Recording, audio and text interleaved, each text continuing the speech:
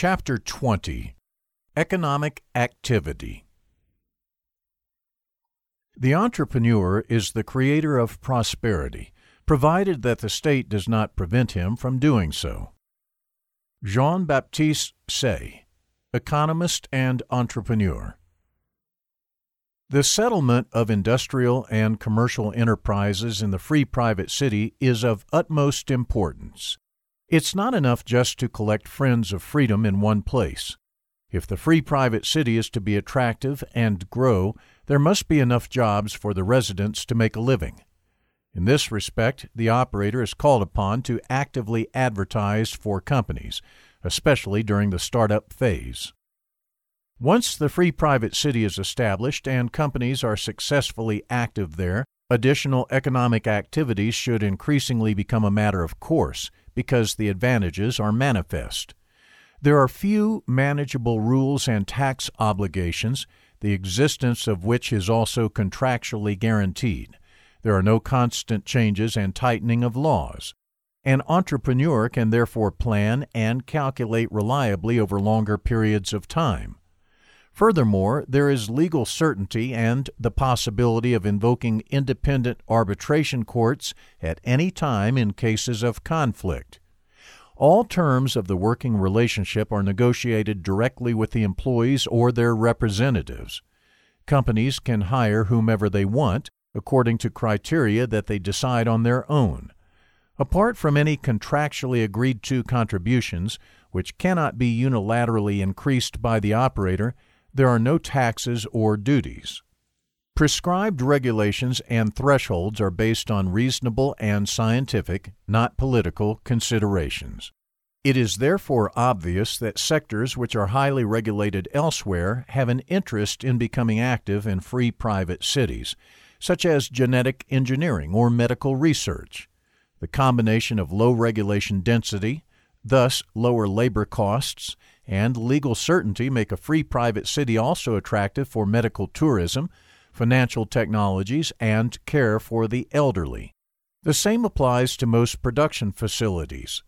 Ultimately, the course of development will show which sectors in particular benefit from free private cities and end up moving in.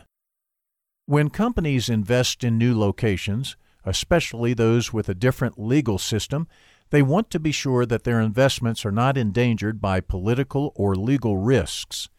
Anyone raising millions in capital does not want to be expropriated overnight, for example, by a host state that simply revokes the treaty with the free private city. It is likely that companies can also make use of existing state security concepts such as foreign trade guarantees for investments and, depending on the country of origin, also refer to bilateral investment protection agreements that their home country has concluded with the host state of the free private city. Nevertheless, one of the essential tasks of the operator is to negotiate an investment protection clause with the host state which benefits all companies operating in the free private city, including those operated by nationals of the host state. Cf. Chapter 12. Companies wishing to move larger parts of their business to the free private city may require regulations that differ from the standard citizen's contract. As long as this does not exceed a certain limit, this should not be a problem. For example, employees brought along by the company can be admitted as contract citizens without further examination, but are, of course, obliged to adhere to the basic rules of the free private city. Under certain circumstances, the company can also pay contributions for its own employees.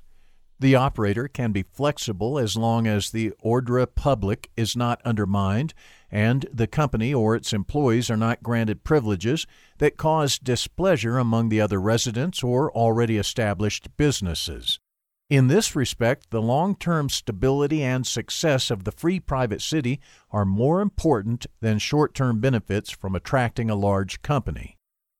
It is particularly helpful for local startups if the free private city enables the establishment of companies, partnerships, or corporations in its own right.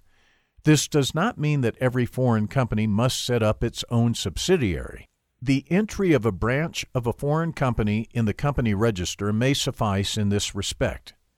Nevertheless, it might be a competitive advantage to create new legal company forms and their corresponding requirements, especially if e-citizens, who are not themselves residents in the free private city, can participate.